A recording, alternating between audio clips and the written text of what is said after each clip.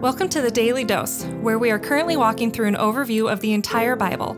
Join us today as we learn the story of Scripture and see God's redemptive plan through Christ from cover to cover. Let's listen to Matt Reisetter, Director of Christian Crusaders and the Cedar Falls Bible Conference. Today we're going to be in Micah chapter 6, a very familiar passage coming up. Before we get to that, we're going to read through verses 1 through 5, and then we'll cover 6 through 8.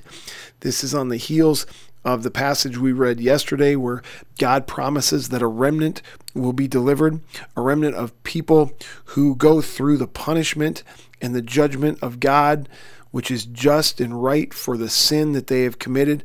Some of them will repent and turn to Him in the time a little closer to when Micah is writing this, and then in the fullness of time, by the end of days in the new heavens and the new earth, God will have drawn a remnant to Himself of people who trust in the Messiah, the shepherd king, who will pave a way for God's remnant to be in relationship with Him again through the sacrifice and the righteousness of Jesus Christ. Chapter 6, verse 1. Hear what the Lord says. Arise, plead your case before the mountains, and let the hills hear your voice. Hear, you mountains, the indictment of the Lord, and you enduring fountains of the earth. For the Lord has an indictment against His people, and He will contend with Israel. So just another promise that the Lord is going to punish Israel. He's going to contend with Israel for the sin that they've committed. Here's what He goes on to say. O my people, what have I done to you? How have I wearied you? Answer me, for I brought you up from the land of Egypt and redeemed you from the house of slavery, and I sent before you Moses, Aaron, and Miriam. You remember back when we studied the Exodus, way back in Exodus, when God brought the people of Israel up out of slavery in Egypt, we said this is going to be a monumental event that is referred to over and over and over throughout Scripture. Probably the biggest single event in the Old Testament when God delivered the Israelites from Egypt. And here's another reference of it, highlighting the importance of it, which is a foreshadowing of God delivering us out of our slavery to sin through the Messiah, Jesus Christ. Verse 5, O my people, remember what Balak, king of Moab, devised, and what Balaam, the son of Beor, answered him, and what happened from Shittim to Gilgal, that you may know the saving acts of the Lord. Those two references should teach us or remind the Israelites that the Lord longs to bless people rather than to curse. And Shittim to Gilgal is the path that the people of Israel took across the Jordan River, their final step of their journey into the promised land. At Shittim, the covenant was broken, and at Gilgal, it was renewed. And God is reminding them of this and calling them to the same renewal. Then, this passage that we are probably familiar with if we've been around the Bible, the church at all for any length of time. Verses 6 through 8. With what shall I come before the Lord and bow myself before God on high? Shall I come before Him with burnt offerings, or with calves a year old? Will the Lord be pleased with 1,000 of rams, or with 10,000 rivers of oil? Shall I give my firstborn son for my transgression, the fruit of my body for the sin of my soul? Let me stop right there. You just see there's a progression that gets, in a sense, more and more ridiculous. First of all, it says, well, what is it going to take for me to please the Lord? What is it going to take for me to atone for my sin? Should I come before the Lord and bow myself before Him? Or should I burn offerings, calves a year old? Or what about 10,000 rams? Or what about thousands of rams? What about 10,000 rivers of oil? Completely ridiculous. You can never bring that. Or what about my firstborn son, the fruit of my body? Then verse 8 says, He has told you, O man, what is good. And what does the Lord require of you but to do justice, to love kindness, or in other translations, to love mercy, and to walk humbly with your God? Friends, let that ring in your ears. What does the Lord require of you and me? He requires that we do justice, that we love kindness, and that we walk humbly with our God.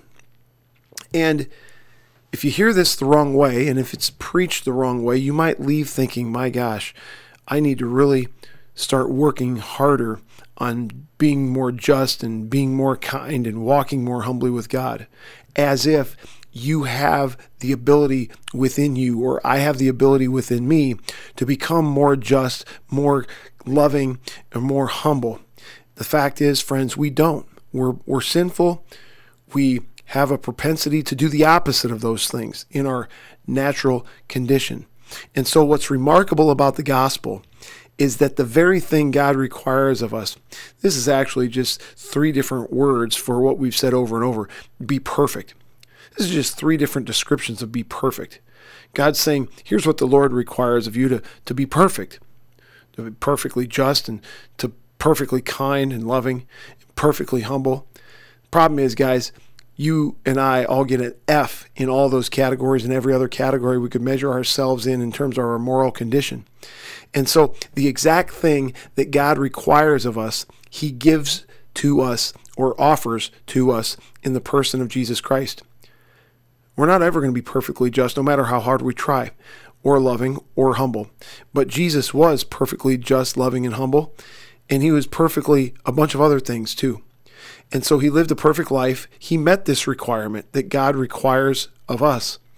And then he died to pay a perfect penalty for sin. He rose, defeating sin, death, the power of the devil, so that anybody who puts their faith and trust in Jesus Christ, even though I'm not perfectly just, even though I'm not perfectly kind or loving, even though I'm not perfectly humble, I am given all those things perfectly because Jesus lived them perfectly. And I'm clothed with his righteousness and perfection through faith in him. So the exact thing God requires of us, he offers to us in the person of Jesus Christ. And that's not the end of the story, as if it can get any better, but it can. And here's what it is. Those of us who trust Christ have dwelling in us the Holy Spirit.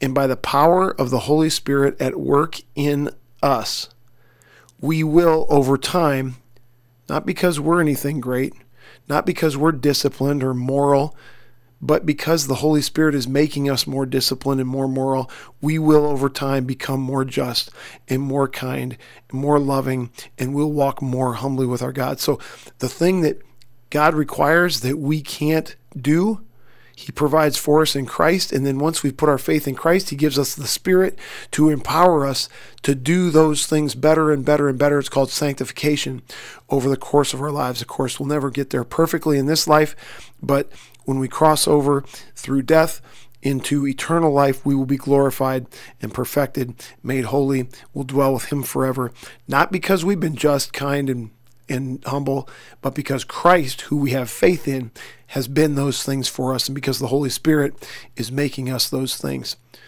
That's awesome. That is an awesome gospel. Don't ever think you can do this on your own or apart from Christ. You can't. But in Christ, you have. The Daily Dose is a partnership between 4 ministries. First is Christian Crusaders, where you can find weekly 30-minute worship services at christiancrusaders.org, and where you can hear engaging interviews and other content on one of our 3 podcasts. Second is Fresh Wind Worship, whose weekly worship services are available on their YouTube channel, Fresh Wind Ministries, and linked to their Facebook page, Fresh Wind Worship. Third is the Cedar Falls Bible Conference, whose conference videos are available at cedarfallsbibleconference.com. And please consider joining us for our 100th annual conference on Saturday, July 31st through Saturday, August 7th in 2021.